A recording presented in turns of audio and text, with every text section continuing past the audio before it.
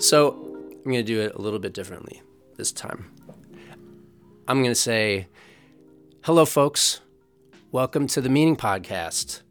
I hope you're doing well today and you're ready to think about meaning making. Woo! Yeah. Yeah. Seth and I are here to lay down some of the meaning. We will explain to you what meaning is. Absolutely. Here is the answer to meaning. Yep, the beginning and the end of meaning in 12 to 14 minutes. Here it comes. Mm-hmm. Get ready for it.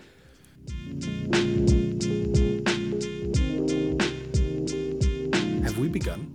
Oh, yeah, we have. Oh. Yeah, let's do it. Okay.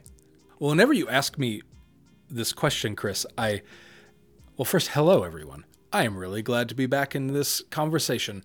So I am eager to explore this. And whenever you ask me what kinds of things, I think about it's often generated out of what questions or comments or things that come to me in trying to read patterns from various voices and people in different positions at the church. What are they asking me, or what am I hearing from them? And what I've been hearing a lot lately is questions about what can be done. So we're in all of these groups and committees and initiatives and boards that are doing imaginative work, who are really thinking about how to broaden the ways that we are the hands, the voices, and the feet of God in the world. And then almost always there is this pause where somebody will say, well, I mean, we can't afford to do this. Or, well, nobody will let us do this. Right. Or, oh, people are going to be upset about this. And my question is always, who? Who are these people that will be upset, or who will stop you, or who will tell you you can't spend whatever the money is? Who is this? So the question that I'm asking is, what are these perceived barriers? They might also be real at some point, but we put them up so quickly. What are the perceived barriers to the work that we are called to do? Oh, man. I can really relate to that. Can you? Oh, for sure. How? Well, I mean, I feel like it's almost a sign that you're onto something really important. Oh. You know? That you try to stop yourself? Oh, yeah. Like, Ha-ha. yeah, like I have an idea comes to me.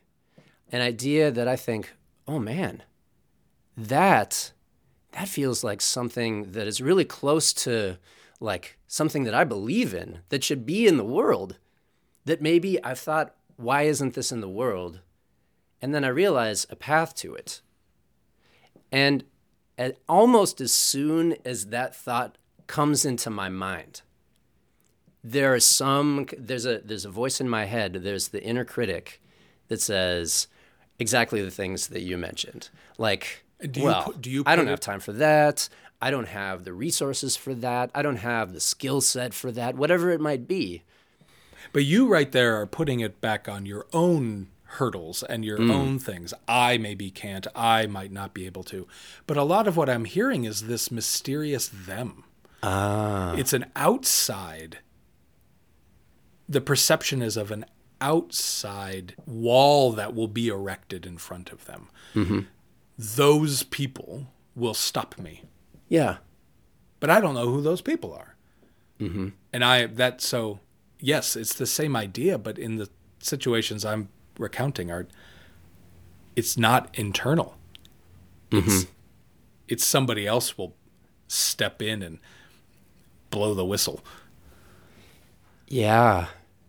I think part of it comes out of some real history here, long and short term. I think that there have been practices in this particular institution in which a body, a group, a committee makes a decision, gets excited, and then somebody, clergy, some other leadership person or people step in and say, oh, no, not now. Mm-hmm. I think there is a history of that. And I think that some of this is the response to different perceptions about how our conversations about imagery in 2 of our 4 embroideries in Guildhall, how that happened, how it rolled out, or how it proceeded, that some of that is rooted in that. But what's interesting is we're actually in a moment where my perception is that the leadership of this church, those who are maybe in the position to stop things, are by and large wanting this kind of work, wanting this kind of imagination, and being okay with things failing as long as we're trying. Mm-hmm. That's the sort of paradox, is we're stuck in a history that our present is not reflecting. Sure. Boy. Well, culture change, right? Mm-hmm. I mean, it is a culture change that you're talking about. Yes, and we are rooted in other cultures. I mean, as much as it might be true that this moment in time, but it's a culture change and it's new. The Racial Justice Initiative for a while was going through a list. So at the beginning of every meeting, we would have about 45 minutes of vulnerable, intentional, that's the word, discussion. And one of the ways we did it was going through the characteristics of white supremacy.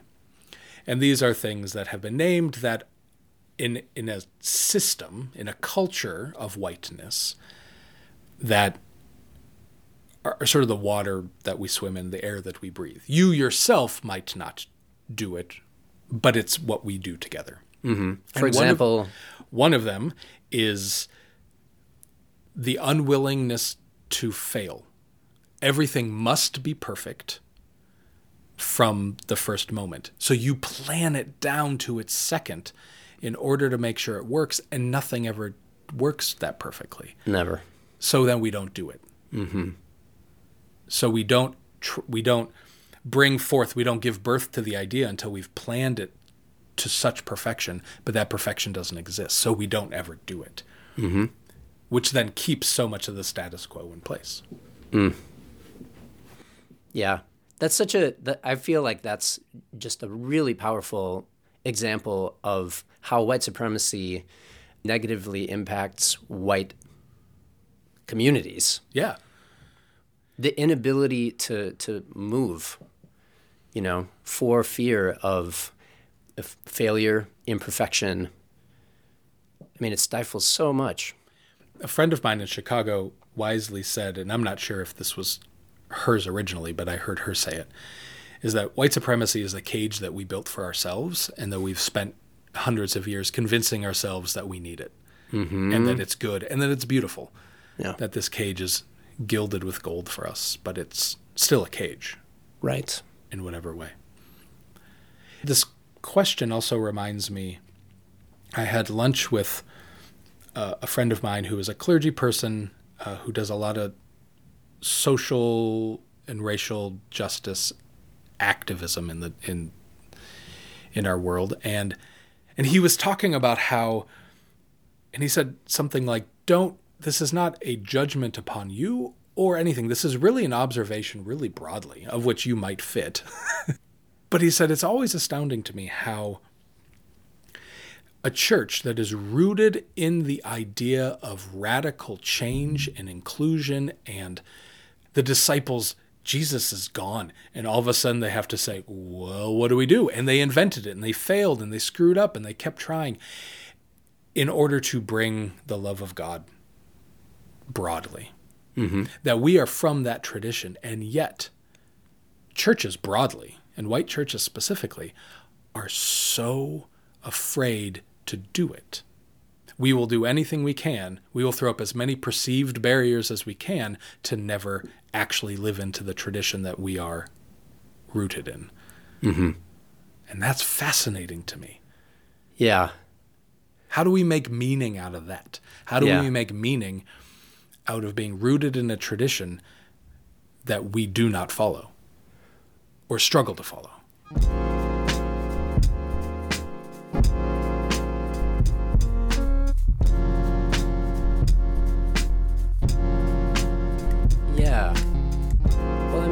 this is where, for me, the analogy of the body of Christ is really helpful. Tell me.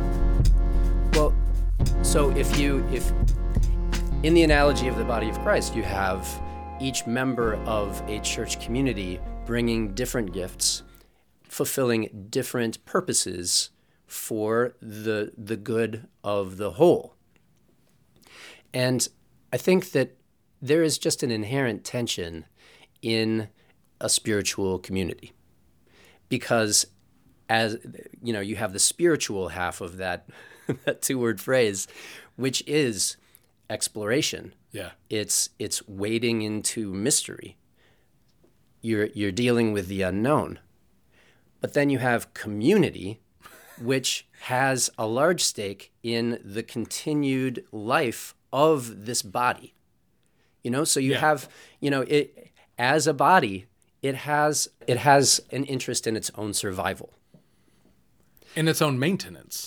Absolutely. Yeah. There are these things that need to happen for a body to continue, living. And so there's an inherent tension there. The mystery is, like, you don't know if survival is waiting for you in that mystery. And so, you have these body parts that are that's their gift that they're bringing to the community, is having an eye on its survival. But then you also have other parts of the body whose gifts are to wade further and deeper into the mystery, right? And so you have, it's, since all of these parts are doing different things, they're all important for the health and vitality of the body, but they're going in completely different directions and at different purposes. Yeah. That's a great analogy for this. It reminds me of one time this summer, my daughter and I were swimming in a lake, and out of nowhere she said, "Papi, tell me a story about you, or you and Mommy. Tell me a story." I was like, of course, in that moment, no stories have ever existed in my mind at all. Like, nothing came to mind. So luckily, a few minutes later, I remembered. And I told her the story about one time how her mommy and I were whitewater rafting, and my friend was a guide, so it was just three of us in this little boat. And we were doing the rapids, and then we got to this place where we parked. I believe that's a technical term with a boat. And he climbed up on this giant cliff and jumped. He knew from experience and from the other guides that this was a safe place to take that big jump. It was deep enough. Yep. It was angled in the right way, so that I went up and I jumped. And then my wife went up and couldn't. Mm-hmm. And she kept saying, "I keep telling my body to do this and it won't." I keep telling my body to jump, and it will not. She eventually did. But that's sort of like your own body is stopping the thing you want to do, and it's not even on purpose. Like, she wasn't saying, "I'm not going to do this." She's saying, "I want to, but I can't." Yeah. Man, exactly. And I think we all have had moments like that where it's time to jump, and how do we do that? And so in that moment, what did it look like for her to move from "I want to and I can't" to "I just did it"? Oh. Well, I don't remember exactly. I wasn't in her head. Sure. It took a lot of support from down below. Mm-hmm. From the Seths. My friend was also named Seth. So there's a lot of Seths shouting encouragement and support and saying, "You can do it."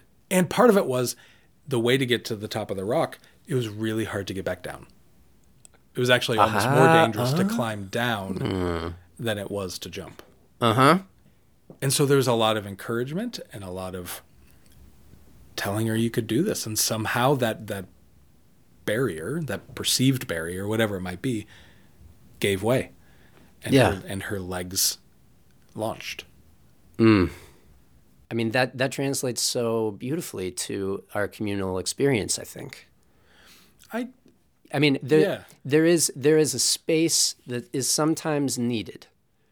for more parts of the body to like take a breath, to gain strength through encouragement from others. And to listen to it. Oh, yeah. Mm-hmm. Because it's there. We just have to be willing to hear it. Yeah. And to maybe heed the examples of people who have blazed the trail before. We can see that this thing that we're contemplating doing has happened for somebody else, and they haven't died. They haven't, the epic fail hasn't happened. Or it has, and they were okay. Yeah, sure. Which I think is even maybe more important.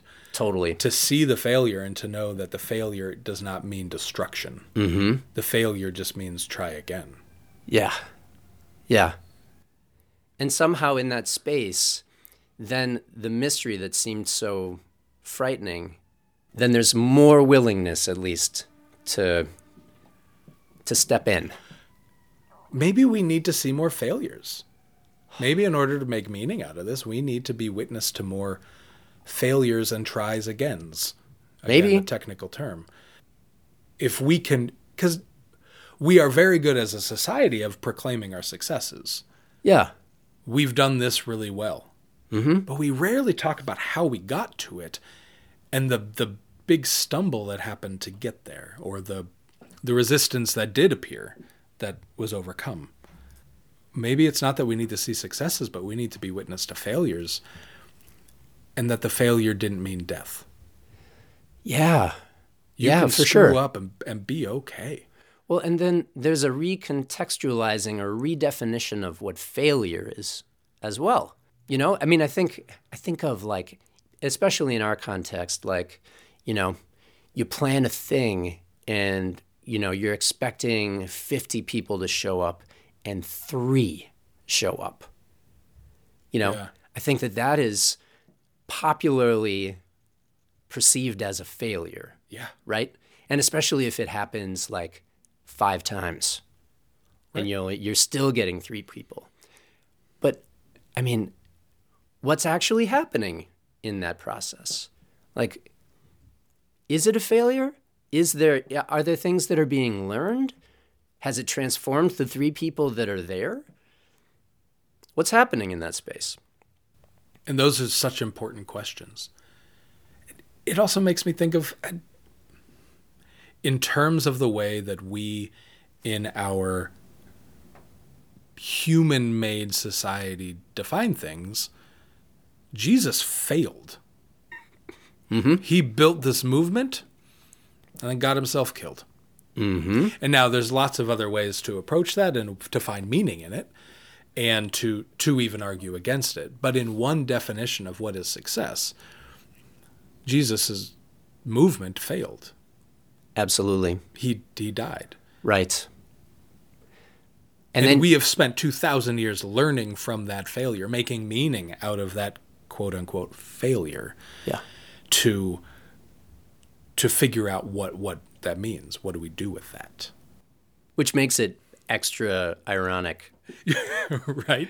The difficulties that we have now of potentially failing. I feel as if this community is bouncing on the end of a diving board. And maybe I've used that analogy before. I don't remember. We're just bouncing. We've taken the big, bold steps to get on the diving board. We've taken the steps to get to the end, to kind of curl our toes around the end and look down. Yeah. And we're bouncing. What does it mean to jump? What do we need to do to this body, these many members, this body of the community, the spiritual community, to convince the legs to spring, the brain to say okay, the arms to go? Because we don't know what's in this pool. Yeah. It might be empty. Oh, man. It might be full of piranhas. It might be. It might be full of pudding, which I don't know if that's a good thing or not. A delicious way to drown. Yeah, we don't know what is this pool. How do you then continue through the perceived barriers Yeah. to continue to build the new, so one day you can feel comfortable to make that leap. Well, I think of what Dwayne has been talking a lot about this year with the enduring wisdom. Yeah. What is the enduring wisdom that our tradition suggests to us? And I mean, for me, it is, that we cannot go where God is not. The idea that, we do not know what that firm footing is. Like, we dive and we find pudding. Right. Well, we need to know that it's pudding in order to make meaning and make our way forward. Yeah. We cannot make the meaning without first making contact with the mystery, without wrestling with that. Yeah, you cannot make meaning out of somebody's death until they die. Mm. You can't make meaning out of somebody's birth until they're born. Mm-hmm. It has to happen. And then the work is, we put all the work, it's almost as going back to the characteristics we were talking about earlier. It's almost as if we're trying to make meaning out of a thing before it happens. Mm-hmm. That is our cultural way of doing it. We're trying to build the thing before we know what it is. Yeah. Build the airplane while we're flying. Whereas instead we should, I wonder, and I don't know the answer to this, I wonder if we build the thing and then we figure out what it is. We make meaning out of after it's been created. Let's take that risk. If this board wants to try something crazy, go for it. Do it planfully, do it thoughtfully, do it intentionally, but go for it. And if 3 people show up, make meaning out of that. Yeah. Don't make meaning out of the possibility that only 3 people will show up, because that's anxiety. Yeah. And, for all of the moments of indecisiveness that, this community has had, it has also done some really courageous and hard things in its history. Correct. And has brought incredible things into the world by virtue of being open to the Spirit. Yes. And being open to how the gifts that specifically we have to offer to the world can be of service. And when that happens, we are powerful. There's a lot of institutions, churches, groups, people that haven't left the pool house. So true. That are never going to get in the pool by any means, let alone jumping. Here we are bouncing on the end of the diving board. Yeah. That is impressive. And even if we bounce for a little bit longer, we got to that point. Mm-hmm. So yeah, I agree with you that it is both I feel like maybe part of what my role is here, or our role as clergy, is both to say, we got to the end of this diving board. Now it's okay. Yeah. We can jump together. Mm-hmm. You're going to be okay. You got this far. And that's what we can do together, is continue to say, we can do this together. I don't know if we have a choice. I mean, we do. We could choose to leave the diving board. Mm-hmm. We could go back to the pool house. But that feels to me akin to deciding to die. That's not who we are right now. Mm-mm. No. We would have done it already if that's where we were going. We may be bouncers, but we are not diers. Yeah. Well, thank you. Thank you. This is always delightful. And friends who are listening, I encourage you to have this conversation with Chris. I encourage you to sit down and go on this adventure with him. It is really meaningful to talk about meaning and to do this together. Yeah, hit me up. Friends, I hope this episode got some new thoughts brewing. Maybe even suggested a few new shades of meaning in your own world. As Seth mentioned, I am more than happy to hear your feedback and your ideas for future episodes. You can reach me at meaning@plymouth.org. And if you're a Plymouth Church person, consider joining us Sundays at 10 a.m. We discuss a podcast episode every third Sunday of the month. Thanks to Jimmy Hulse for our theme, and to Max Brunel for additional music. Meaning, is a production of Plymouth Congregational Church of Minneapolis.